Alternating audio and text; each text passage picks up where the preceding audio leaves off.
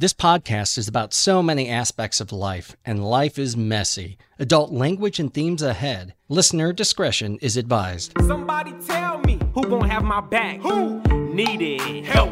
Couldn't find it. Said you would, but was lying. Ladies and gentlemen, keep your arms and legs inside the car at all times, because we're going there. Taboo topics are back on the table. Hey, I'm Joe. I am LeJohn. And I'm Matt, and welcome back to the Going There podcast. Today we're going to talk about something that a lot of Americans struggle with, which is addiction, and also the recovery side of it. We're in a culture right now where it's cool and trendy if you're famous or you're rich. People are more willing to accept that path and those events. But for the rest of America, the other 99% of us, it's a taboo.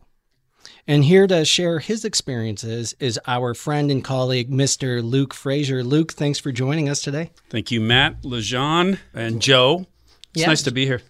Thanks for being here. Thank you. So, Luke, before we roll up our sleeves and dig in here, why don't you tell us a little bit about who you are and your background and kind of what brought you into my circle of people? Matt, it actually is a really interesting story how you and I met.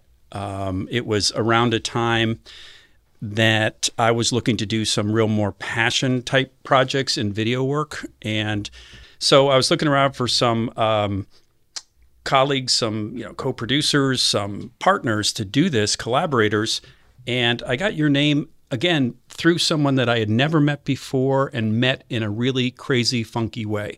And the short version of that is a men's restroom at a gas station. Yes. It was at a truck stop, actually. But, so Nat Bauman. Was your Uber driver? No, she was the Uber driver of someone that I had dinner with who started talking about someone who was in video production. Did I know her? Did anybody follow that? Raise your hand. I got some of it. Yeah. Okay. Well, we heard Uber driver dinner. That's all you Perfect. can know. It was. I'm gonna try to be less pragmatic, more optimistic. There are times in our lives where things seem to happen out of serendipity. There you go. And that's what there's been a lot of that going on. That's 2020 altogether. This podcast for us has kind of been just like showered with kismet. Serendip sticks. Serendipity dicks. So, Luke, what's your background? Because I didn't find out until later on that you actually have a Juris Doctorate. I do. Guy went to law school. What kind of shit? Well, you have a psychology degree, and you never talk about that. Well, yeah. So for multiple reasons. It's interesting. One of the ways that I've grown over time, and I think all of us try to, is to consider ourselves a lot more than what we do. But for the longest time, it was all about what I did. So I had a degree in social work and did some social work. But if we get into the story of my addiction a little bit more later, it had to do with compensating. Like I wanted to be a social worker so I could tell you or show you I was a good person when really I was a liar, cheat, and thief. Just like me. It was the. So it was like your form of like false atonement. Is that what it is? Or just fronting. Like being something on the outside and being something different on the inside. My first higher power was what you thought of me. Okay, so you give over to others what you are about by letting them judge you.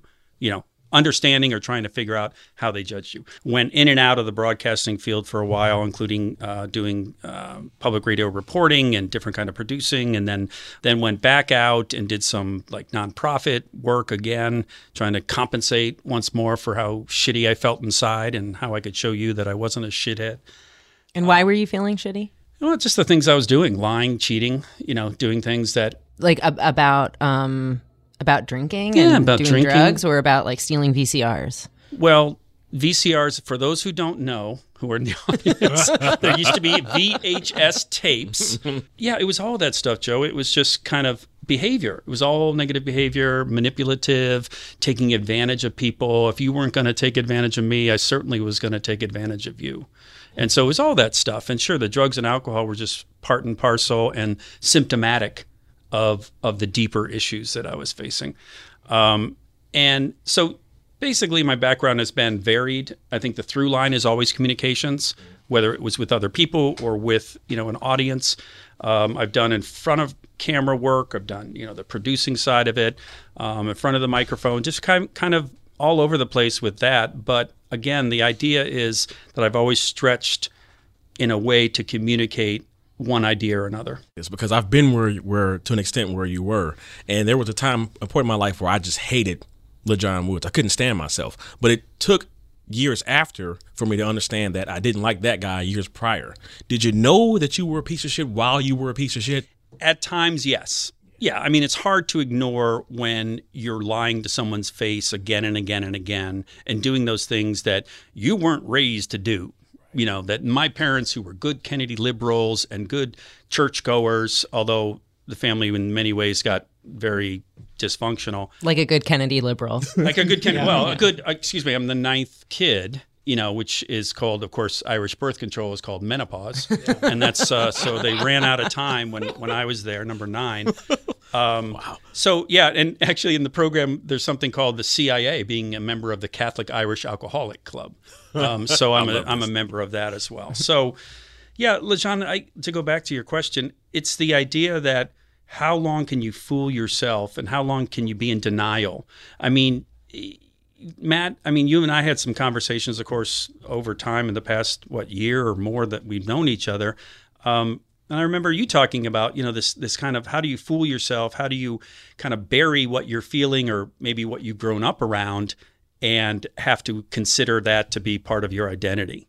It's work we all have to do. And I think what separates the people who are able to eventually go to bed and put their head on the pillow with a clean conscience are the ones who finally have that self-reckoning and the ones who fight it off until, they're on their deathbed instead of, just a night's sleep. Yeah, the bitter end, the whole unholy trinity of rationalization, minimalization, and justification. I rationalized coming down here because Matt was my friend. I minimized the importance of it because it's just a fucking podcast. And then I justified being here because I really didn't have anything else to do for the next hour. This is Just a Fucking Podcast with LaJohn, Joe, and Matt. So let me just go back to when you, quote unquote, were an asshole. No. I didn't say asshole, Joe. Piece of shit. Thank you. But you're talking about yourself when you were still drinking and using drugs, calling yourself a piece of shit, but that seems possibly problematic. Do you think that your actions were, piece of shittery status, or that, because a lot of people say that alcoholism is a disease and it's a physical allergy almost. If I understood you correctly, and this is just how I perceived it, that's interesting. That's what you heard. What I heard was due to a lot of things, not just the alcohol and the drugs and stuff, you were just making bad choices. Mm.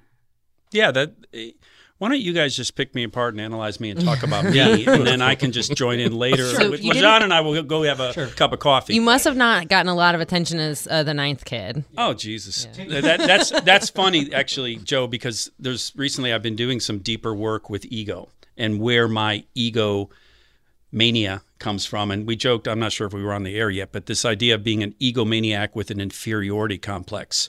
Talk about a paradox that I can tell you how great I am, but inside maybe I'm not feeling very good at all. And that gets very twisted up with the fact that sometimes I actually do and did back then really good things. This sense of an obsession that's triggered by my physical allergy. And that also, the allergy thing also doesn't mean that once I start drinking, I can't stop till I'm passed out. Some alcoholics, that is their thing that happens. For me, I could binge drink. I could drink for a while, then not drink. I could drink for a weekend straight and then take some time off. But context also played into that because I was married at the time and, she wasn't in love with my drinking. And after a while, I wasn't in love with her anymore. For respect of this person, I have somebody who's in my close circle of people who, when they would not drink for a few weeks, the other people around would go, see, everything's better. And I'd say, alcoholism isn't just this one shape or mold where it's like, no, they can't not drink a single day. It's there's still the addiction there. There's still the disease underlying. And it's the people on the outside who just want it to be a good thing. They're like, yeah, it's great. Well, that's part of the alcoholic or, addictive system too, how others treat us and how they get involved with our own disease, and there's groups for that. I got to believe that it's not going to be too far away from your personal family that someone who's struggling with drugs and alcohol, friend, family. I think we all know high functioning addicts, people who refuse to admit that they suffer from it. Yeah, or even with the parameters that they see, like what the definition of an alcoholic or a drug addict is. Mm-hmm.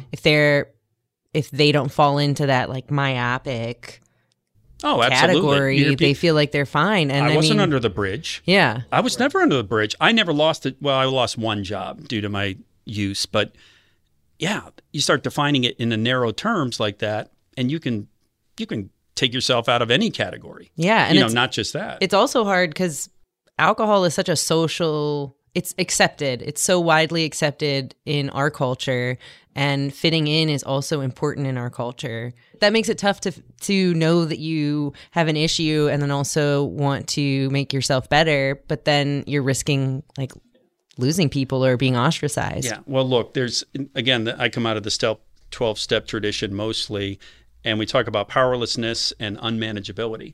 So I knew I was powerless over alcohol and drugs for a long time. I knew that people didn't drink like me when I was 18, 20, whatever. People did not, except the people I sought out that I could drink with that way. Oh, yeah. But the other half of that is unmanageability. And I could deny being unmanageable. I have a job. I bought a house. I did all these things. I got money in the bank. So I can't be that. I had a family member who was under a cocaine addiction. Okay.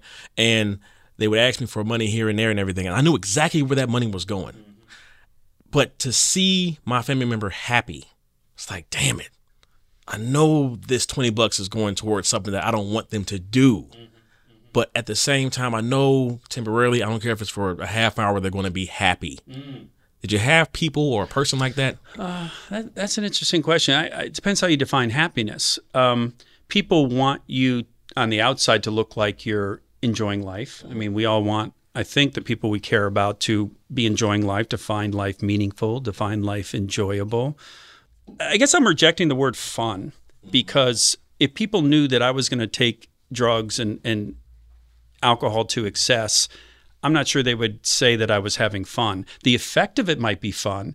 And that's another maybe misconception, is that I had a lot of fun drinking and using. I did. I mean, I don't mind admitting that. I'm curious to see what people's views on all of this stuff are. So we can kind of pour out first, and you don't have to take the scary walk down the plank by yourself. I'm not scared. I understand. You're here. Really Just not. wait. We're here to go there. I have somebody in my life who it's not a one defined addiction. There are lots of problems. There is the mental allergy. There is the physical ailment. There is dependency. There is the wanting to numb things. And LaJohn, to me, the classic enablers aren't the people who are saying, go out and keep doing this. They're the people who aren't willing to do the hard work, because it's like, well, I can't cut this person off, or I can't tell them I won't do this. And it was so frustrating with me fighting and arguing with the people who were close to me in this situation, saying, showing love for this person is not making sure that they're happy, is not making sure that they have a smile on their face. It's going to be tough. Like, it's going to get way worse before it gets better. I'm not saying like, come on, just do it. There's some people who are not able because of that relationship, because it feels like I'm not showing you love. I've never been somebody who has been attracted to drug use. I can count probably on one hand how many times I've smoked weed in my life. It just does nothing for me. I will be the first to admit I love me and my drinks, but the older I get, it's never been a need. It's always been a kind of like, I enjoy it, but in social situations. I'm not somebody who sits around and drinks by myself. I actually find it, and my mother and my father passed my senior year at high school, but they found it very impressive. My mom still does that. I am not like swimming in alcohol on a daily basis, and the fact that I actually do it. One, because both my mom and my dad were big time alcoholics, and before my dad passed, I think he was 45 plus years in AA, and my mother at this point, maybe I want to get this wrong, long time in AA. Okay, so and for me, I can take it or leave it. I can drink my ass off and everything. I have a beer gerator in my house. It's just for beer. Okay. And there are beers in there that I probably bought in August that, they're just in there. And when I feel like drinking them, I will, Fucking amateur. Exactly right. Thank you. Well, but there's a good manipulation trick that you hear all kinds of things in meetings. But one of them was this guy kept talking about keeping this box of wine in his fridge, and constantly, because his wife wasn't a wine drinker, he'd empty it, fill it back up again, empty it, and be like, "The same box is in there, honey. I mean, what do you care about? I mean, how are you making a big deal out of this when he'd be dead drunk, but the box was still the same?" He's like, I'm drunk on Jesus. High on life. She's like, he just keeps reproducing the same wine. How? Oh, okay, that's where that was. I'm sorry. I thought that was something else. John, what about drugs?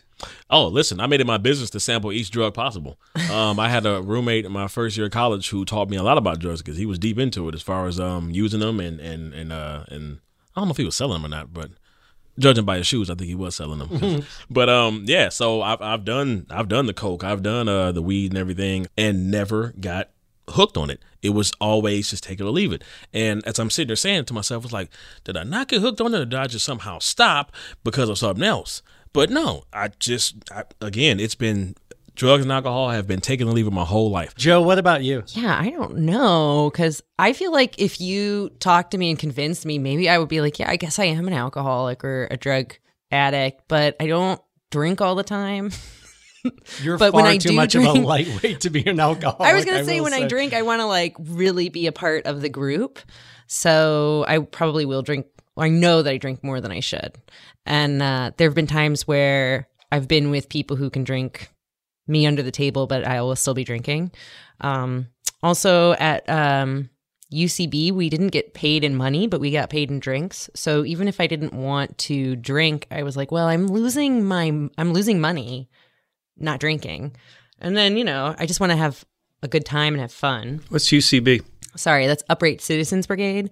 It's an improv theater. Okay. Also, I do love weed. I love weed, and I will smoke it every day. I'm a huge proponent, and I'm also a huge proponent of hallucinogens. I think that they are great for you, and I do think that so I guess I'm not like ready to admit that I want to go to rehab or something. Wow. I know people who, I could take two people who both smoke the same amount of weed. One of them does it to bring down their anxiety. Somebody on the other side went from being this high functioning, like really smart person to having no desires, no goals, and no purpose in life. And so the same drug, quote unquote, I'm saying with air quotes, the same drug, same usage, two very different outcomes. I think it's all very contextual. But Luke, let's get into your story. How did you kind of get hooked, and where did it take you? There was a lot of mental illness and addiction up and down my family. Some people say, well, it runs in my family. In my family, it's sprinted, like Olympic speed, it's sprinted. So, the generational stuff. So it was always like a part of the vibe and the context. My siblings were very much in the hippie thing, and there would, be all that kind of stuff around. And then because of the mental illness and losing some siblings who died, I wanted to get away from how I felt. I couldn't stand it. I was hurting. I was a hurting pup. Where like timeline wise, where are we 15, at right now? 16. Okay. So 8th grade, started to use it weekends, doing more and more, discovering pot. 9th grade, into high school. College comes, all bets are off, drinking and smoking pretty much daily when I could. Hallucinogens, other kinds of things. So did your family, siblings, friends, I mean, your friends were probably doing it with you, but yeah, you find the people. Were there people around you who were concerned, who raised concern? Well, it's funny. youngest of 9, my parents were pretty much worn out by the time that I was starting to do this. That was- They were. I mean, That's a they thing. Had, they had lost 2 kids. Yeah. They had, struggled with helping other kids through mental illness.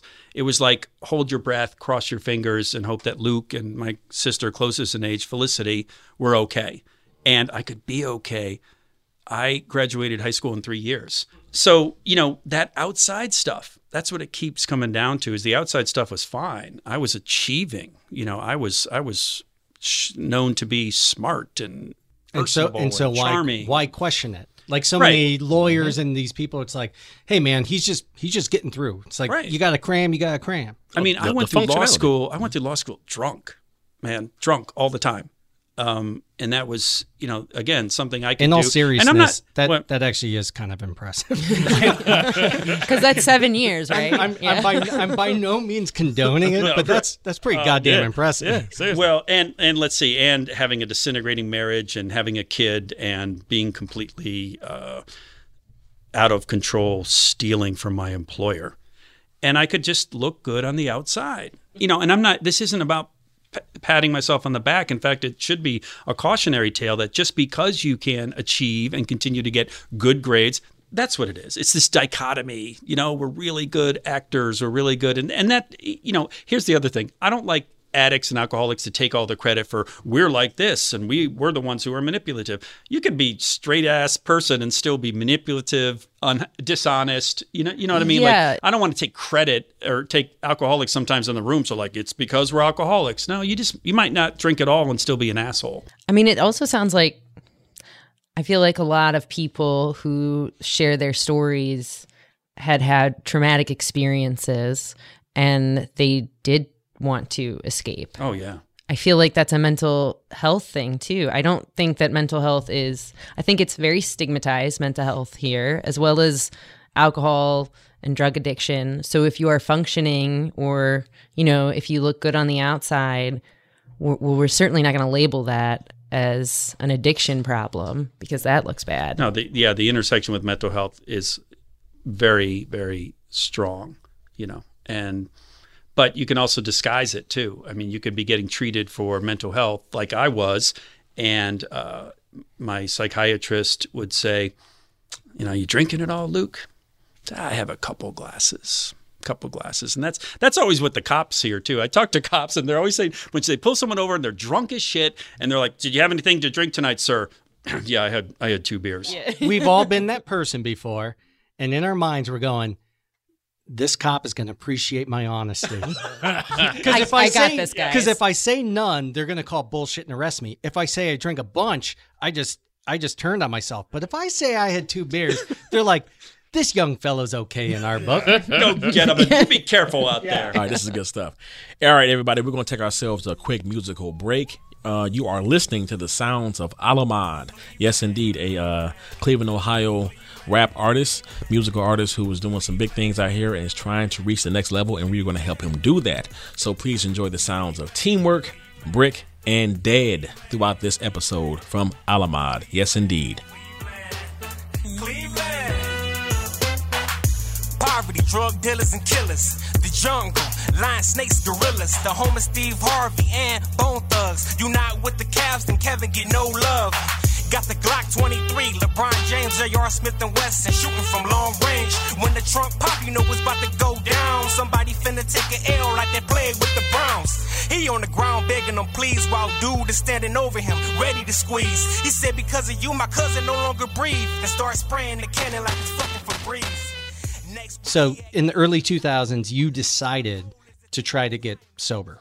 Yeah. I'm sure it's not one event. No, I mean, it was knowing people who were in the program, so I knew about AA. I knew about addiction. Again, I mentioned my family up and down. So it was finally had become, you get hollowed out, really. You lose a big part of your soul. You get really, and that's probably where my bottom was realizing that, there wasn't nothing left inside. And that's different than the bridge and, the things that look different from the outside. So I just got sick and tired, being sick and tired. And were there outside influences? Yeah, I mentioned my marriage was disintegrating. I didn't really want to rescue it, but I kind of felt like I should try a little bit. And then, I ended up saying, okay, I'll try treatment, because I had been, actually there was, I ended up in the hospital in a dual diagnosis unit, mental health and drug abuse. Were you pretty much using whatever you could get your hands on, or did you have your bag my of favorites? I mean, so it was booze by the end, pretty much. There was a wake up call. There was an accident. I had gone to, here's the last drink. My wife was out of town, drank real heavy the night before. I was unemployed, got up. There was only like 3 beers in the fridge and some, maybe a finger of vodka in the little bottle. So I polished that off and I said, I got to get some more. So I take my dogs to the park because I'm a good, responsible pet owner. Then I go to the store. I got my, like a 12-pack, a bottle of vodka. And I used to drive and, drink and drive. I'm a felon. I'm just not convicted, because the amount of times I drank and drove was just beyond count almost. We'd all be liars if we said we'd never done it. It's amazing. Since I got sober, I have not been arrested for drunk driving.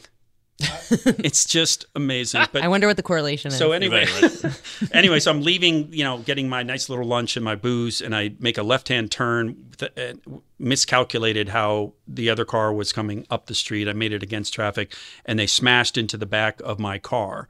So my first thought was, I got to get rid of this beer before the cops come. And the woman in the other car was injured slightly, thank God. But my dog, because she deserved it. Slightly injured. Oh my God, you guys. Oh my God. See, usually like when I'm telling this story, people are like really, yeah, but not you guys. Not here, sir. You told us, don't have pity for me. Let's not take this too seriously. Okay, you know what? I'm gonna get you now, because actually the dog was in the back of my car, was killed in the impact. Whoa. See, told you. You guys can handle that. Damn it, Come on, man. there you go. Huh? Huh? That's why I didn't say anything. No, so that was certainly a. What kind of dog was it? It was a hound no. mix. Don't answer Her that. name was Sophie. Oh, Sophie's See you guys choice. next week. No, so it was her choice. Did you say Sophie's choice? I said Sophie's choice. Thank you. Yeah, it was like Sophie's choice, because I could drink and know that I was risking life and limb, myself and others and my dog, or I could. It was an impossible choice not to drink, and that's where I ended up that day. So give me a second. I got sober in September 2005. So this was earlier, and this was the end of August 2005. So more than 15 years ago, Yeah. as of the time of recording this. So that's an awesome Congratulations. achievement. Yeah. Thank you. Very well done. But so you're in this horrible situation, and you think, my dog died in this car wreck. This person's injured, but I have to get rid of this beer. Yeah, exactly. And I got out of the car and I shoved it in the gas station trash can, and then got back in my car. At that time, I didn't know the dog had died. But that sparked 7 words in my head. It doesn't have to be this way. And that was the real reckoning, because part of what I think drug addiction is a lack of imagination. It's a failure of imagining a life different than you currently have or think that you're going to have. And you can't imagine something different. So that gave me a real, but being totally honest, part of then when I went into treatment from there, it was to get out of the jackpot of just having had an accident, my dog being killed, and my wife finally saying that's pretty much it. Or us finally deciding that was it, or at least me deciding it was. So, I go into treatment, and there's something real funny about that door slamming shut behind you and you can't leave. The door's locked, and there you go. So it's like One Flew Over the Cuckoo's Nest. Another great movie, Ken Kesey, The Book is Better. It's narrated by Chief, the Native American guy. Have you read that? Oh, yeah. Amazing book. Yeah. Are you serious? Amazing. Yeah, it's narrated by, in the voice of Chief. But so, then I decided to take it seriously. I mean, we talk about moments of grace. We talk about, a spiritual awakening. There's lots of things that you can point to. But where I was pointed to was that it doesn't have to be this way. So I ended up going to treatment. It broke down the barriers of my denial of unmanageability, because your life is unmanageable if you end up in a place like that. All right. Right. You can't pretend that just because you have the job or you do this and that, you're okay. did you have the support that you knew you needed, or were you your best support? So I had siblings. I had friends who were there for me. I knew a couple of people who already were in AA. I had a counselor in treatment who was wonderful. He fooled me the first few nights, and I said, I'm getting out of here. Because, again, I wasn't court ordered. And he said, just give it one more day. And I'm certain that you've mentally thought about, the times that you went through that process and everything, how things would have been if you didn't have that kind of support, and if you would have made it or not, and where would you be? Well, that's exactly. And you guys, I'm interested in you guys talking about this too. When you have that support of people and how it can change your whole attitude and outlook on life, you're no longer isolated. And tell me, Matt, you said you talked about this sugar and this kind of caffeine thing. Do you have someone that you can talk to about that if you get concerned about it? Do you talk to Lindsay about it? Do you say, man, I've really been off the rails with this sugar? Lindsay's not trying to hear that shit. She's got other things to do. Lindsay, I throw her under the bus in almost every podcast. We're talking about One Flew Over the Cuckoo's Nest. Lindsay's kind of like my nurse Ratchet who lives at home and is always like, Matt, you had too much sugar today. As I'm on like my 16th lap around the couch, I'm like, no, I haven't. Sugar is one thing. The fact that I think you had people who you had not pushed out of your life or they had not left your life who were not addicts themselves, I'm assuming at least some of them. A lot of times it's on one side, you have the enablers, and on the other side, the people who just can't take it anymore. And it's like, call me when you're clean. The fact that you had people who were in the middle. Yeah, but I will say all of my relationships are fractured. Not one of them, especially with my family, was where it is today. I have beautiful relationships today with all my remaining siblings.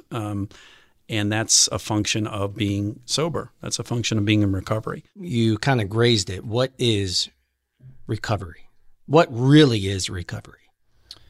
I think recovery is adopting a new way of living, a new design for living, where you are authentic, you are honest, you're willing to be, you're open-minded, you have a sense of ease and comfort about yourself and your place in the world. But besides that, recovery is a celebration. For me, I am much more able to do the things I always wanted to do, whether it's through art or music or creativity, whatever it is. Now I can embrace that. Whereas before it was, maybe I'll do that sometime. Maybe that's a good idea.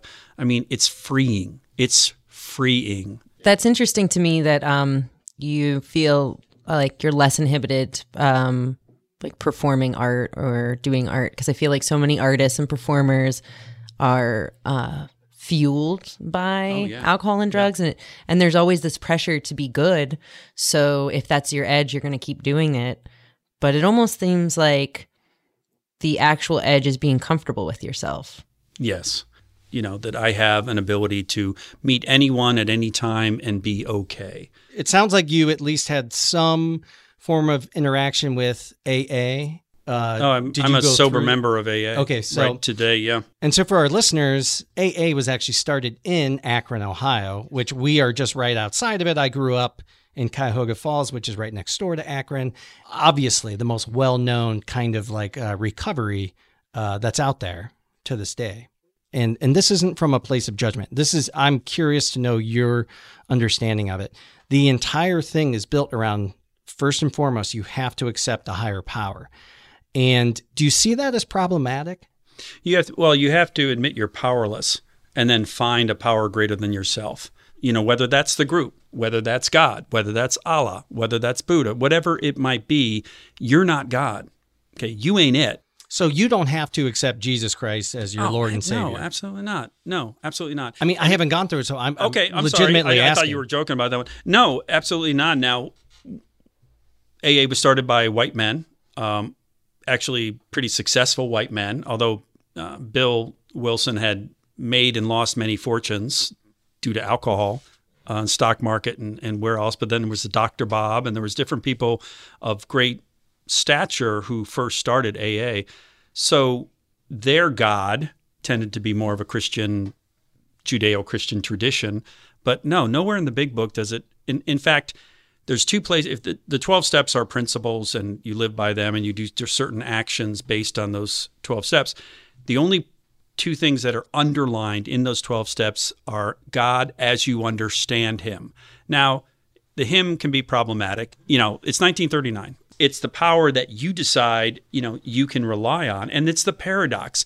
You admit your powerlessness in order to gain strength. You talk about being unable to control something so that you can be in a different place. You talk about, having a sense of desperation so that you can have hope. That seems how forgiveness works, right? If you forgive your own faults, first you have to admit them. Yeah, right. And that's why it's called steps.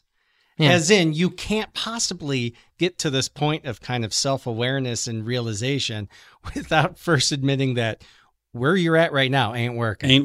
Right. It starts within the self. Right. That's right. And I think that the love that's shared among those who've gone through the experience, and you've talked about that, Matt, that we have certain ways that you can relate to people that you've gone through, I was in, war with that person, and I was in this, flood with that person, whatever it might be. Well, I was in hell with a lot of people, whether I was physically there with them or not. It's amazing to me. I've gone to AA meetings around the globe, and it's amazing to me how in any language, any person, the stories remain the same. We have kind of typical stories in strange lands because the world of alcoholism and drug addiction is strange. Doesn't make sense for people who haven't been part of it. I don't think it doesn't make sense that you would leave your kid in the car seat and go in the bar and drink. So these things that don't make sense, but I can tell you many an alcoholic who did just that. Yeah. And so the experiences are shared despite there being, differences on the surface. If it's Luke in October of 2019, because I'm certain a lot of people are going through this, unfortunately. Luke in 2019 just decided to start this path. And then COVID hits, the pandemic hits. Yeah. And you're physically in 2019 in October in a location with other people. You're sharing your stories and everything. You're feeling empowered and whatnot. Bam, pandemic. Yeah. Does Luke survive it?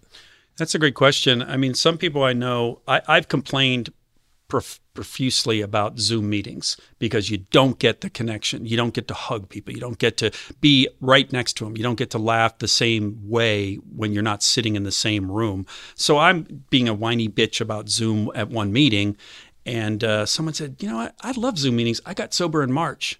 Wow. Okay, so they don't know anything but Zoom meetings. Right. And so I was like, oh boy, there you go. Focusing on yourself. Matt talked about it. The negation of self, principles and practices, it's about getting away out of self and leaning towards others. So there I was, totally just worried about, I don't like Zoom. I don't like it as much. And this person said, I love it. I've gotten sober. This is the greatest thing. That's amazing. Yeah, that's a good story. And then the 17 other people who went out and drank because they hated Zoom. Well, 1 in 17, Matt.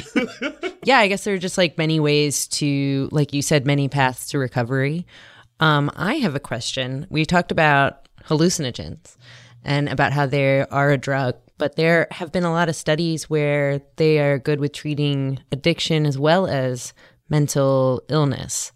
Do you have any specific thoughts on those? Well, you're probably referring to the past couple of years. There was even a pretty major work of research that came out, Harvard and whatever. And have you read the Michael Pollan book?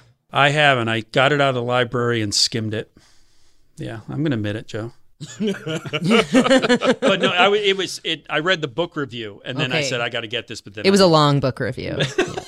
Look, I don't know for other people. For me, hallucinogens were about negating my experience and getting out of my experience. I enjoyed hallucinogens a lot. And I don't know that I would use them today as a therapeutic, but I know there's people that are having great success with that.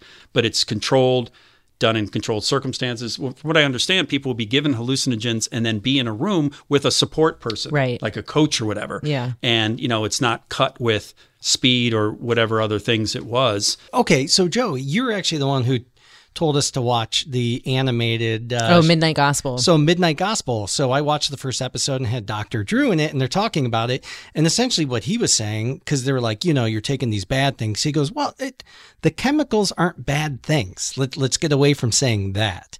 And I think when it comes to drugs, it's the manufacturing process and where they lace it with stuff versus it kind of in its natural form. And, I'm not going to sit here and say alcohol or drugs are good or bad, but they certainly impact people differently. Yeah. Well, what are you using peyote for? People use peyote and psilocybin mushrooms as examples. To be a good mom. These are natural. Just to get, to be a good mom or to get through your day. To be a good mom or to, break up relationships. What's your intention? What's your motive? And finish the laundry. Why are you? If only I could have more cocaine. I could folded get this it really house weird. Clean. Yeah, I could get this house clean. Joe, you did origami with the underwear again. Knock it off. So it's some that of should be it's celebrated. motive. Yeah. Some of it's why are you doing it, and what are you hoping to get out of it? But there's things that are hip. And there are things that are like, oh my God. And then there are things that really are, like we've seen the heroin epidemic, talking to people who work in the hospitals, people who, that's not in your life. You don't realize how bad it is. The stigma of it, though, it's funny because when Luke told me that he is a recovering alcoholic or drug user, it was so nonchalant because he goes, hey man, why don't we have, my wife and I should have you and your wife over for a cookout one of these days. I go, well, let us bring something. Let me bring a bottle of wine or something. And I kept trying to offer booze because in my family, that's what you do. You get together, you're drinking. We can't put up with each other sober. He was very nonchalantly, oh, actually, no, I don't drink. I don't mind telling you I'm a recovered alcoholic and drug user. And I'm like, so I'll bring some cookies. Right.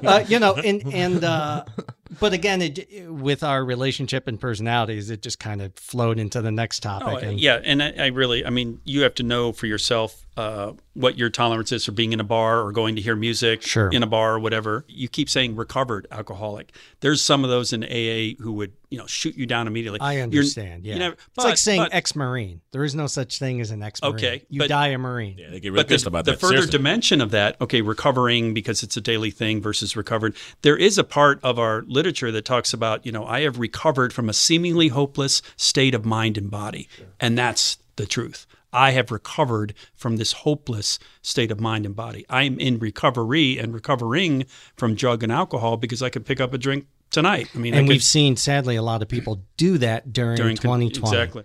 So let's just, if we can, put it under the umbrella of therapy.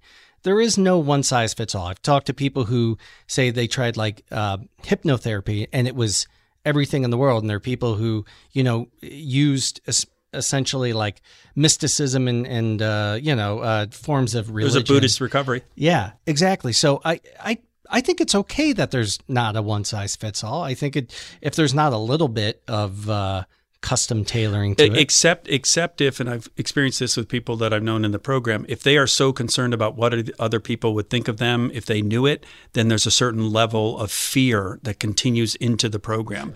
And they're holding on so tight to the fact that no one can find out I'm an addict or an alcoholic. Now, there might be some good reasons for that. If a medical license, for instance, or something where it would affect them professionally. But the point is that once you accept who and what you are, then I don't really need to care what you think of me because of that. Somebody out there listening to this right now, whether or not they're fully self-aware, but they know they're 1990s Luke. What can you say to them? What hope can you give them and what advice can you give them? What is the first thing that they should do? I would say that if you're worried about the kind of use, the kind of drinking, the kind of drugging that you're doing, if you're worried about it, if others have talked about being worried about it, that you trust and that know you and love you, then your first step is to take an inventory. There's all kinds of things I'm sure online you can talk about, or you can find things that are, here's some questions to ask yourself. Do you drink alone because you don't want other people to know you're drinking? Has drinking ever interfered with your job? Have you ever been told that you drink too much? Do you sneak drinking? When you drink, can you stop when you want to stop? And that's what you have to do. You have to take your own inventory. No one else is supposed to take it for you. And you can decide for yourself whether there's a reason you need to address this. I can't speak to alcoholics or people out there who are struggling. What I can speak to is somebody who has been on the other side of it. I've had friends who went to Al-Anon, which is the supporters of and friends and family of people who are in recovery or hoping to be in recovery. If you think just loving someone from the sidelines is enough, it usually isn't. It's usually a form of enabling because, at least from my personal experience, people see that as they're okay with this because otherwise they would say something. Loving somebody is helping them get to that point where they're willing to take that inventory. If you're talking about taking the focus off of you, that's what that is. It is, I will take the consequences of this person hating me if it means that they might have that small chance of getting better. So silence is enabling as well. Show love. It's not as simple as making sure somebody has a smile on their face. When I talk about a few years back how I just looked in the mirror and I just didn't like that guy, that's where it has to start. Which seems like a simple-ass question, but do I genuinely love myself? And if you can answer that question genuinely, I think that's a great start towards whatever type of recovery that you need. I just think it takes a lot of courage, and I think it's important that we talk about it. And it's not just about drugs and alcohol. It's about anything, trying to just run away from reality. Well, thank you guys for having me on. It really is important that people understand that there's all sorts of people who are in recovery and are similar to their situations, that we're in it together, and we are about the recovery that means we can love ourselves more, that we can be a part of a support network that is important to us. And, the other thing, and quickly about being willing to talk about being an alcoholic and drug addict, is that then others who might need help can approach me. And I'm not saying necessarily podcast audience, but I'm saying when I talk about it at my work, I've gotten people to say to me, God, my uncle really needs some help. Can you talk to him? So, just thank you, and thank you for the work you do, and I hope we went there enough.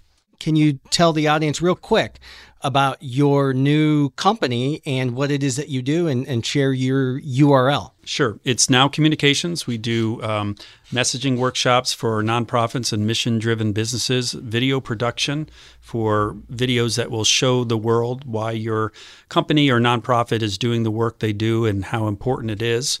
I do presentation training for people who want some help because, we all are scared of getting up in front of groups. And also some multi-platform writing, freelance writing. So it's Now Communications, and it's luke-now.com. Go there now. Yes, indeed. Thank you so much, Luke, for coming on, man. Amazing stuff. Learned so much today, and I truly appreciate you and your time. Once again, our musical artist of the episode is Alamad. You can find him on YouTube at youtube.com/Young Alamad. That's the word Young, ALOMOD. You can follow him also on Twitter at IM_Alamad. Also on Instagram at IM_ALOMOD Alamad. We just went there. Now you can go to Instagram at The Going There Podcast, Facebook at Going There Podcast, or email us at goingtherepodcast@gmail.com. This podcast is made possible by its hosts and Frame One Media in association with Lindsay Baker, Tyler Kubisti, Michael Madgar, Joe Calley, and Bobby Thomas.